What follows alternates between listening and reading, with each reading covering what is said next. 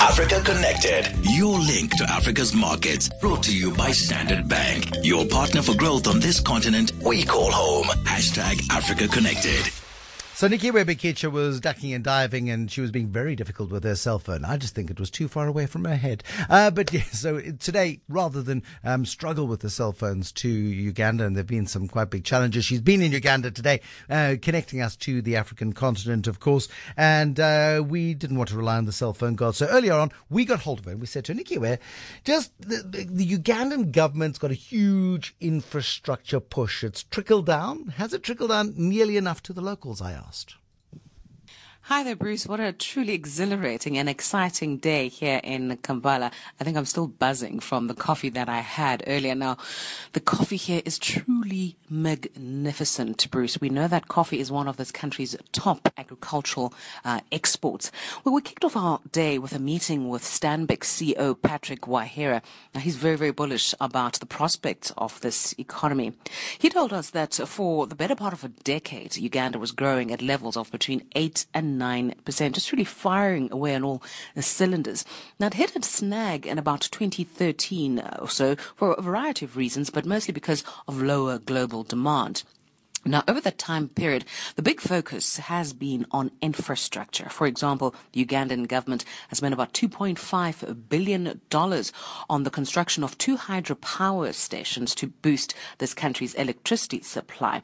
But those power stations, Bruce, were built by the Chinese, and the bulk of that spending and the bulk of those contracts and financing went towards the Chinese companies, and very little by way of benefits accrued to local players. So Patrick is warning that this is something that the government needs to be more vigilant of in terms of following the money, because you can't have a situation as happened with the hydropower stations where less than 10% of that construction spending goes towards locals.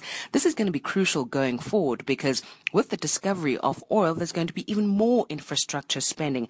It's estimated that this government is expected to spend between $15 billion. And now that's about half of the size of this country's GDP. So that's extensive spending that's going to take place, particularly with exploration, production of oil once that comes online. So this is a country that is really readying itself for a massive spending boom and growth. But of course, it has to ensure that locals themselves also benefit.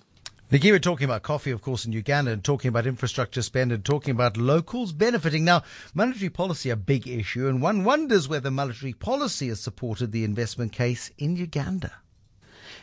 The policy environment is really very supportive of investment. For example, there are no capital controls, free movement of money. There are no foreign exchange controls, unlike its other neighbors where, for example, you might find some in places like Rwanda or Kenya. So it really is there to incentivize investors coming into this economy.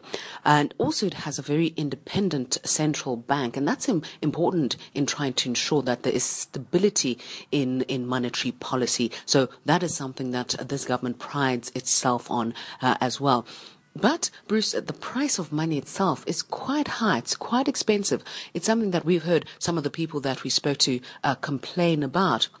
That access to credit, for example, loans are incredibly expensive here, and that's because of the price of money set by the central bank, and the government itself also borrows a lot on the domestic market, so it tends to crowd out private players, and that too has a bearing on the price of money. And players in the sector are hoping that this will change soon.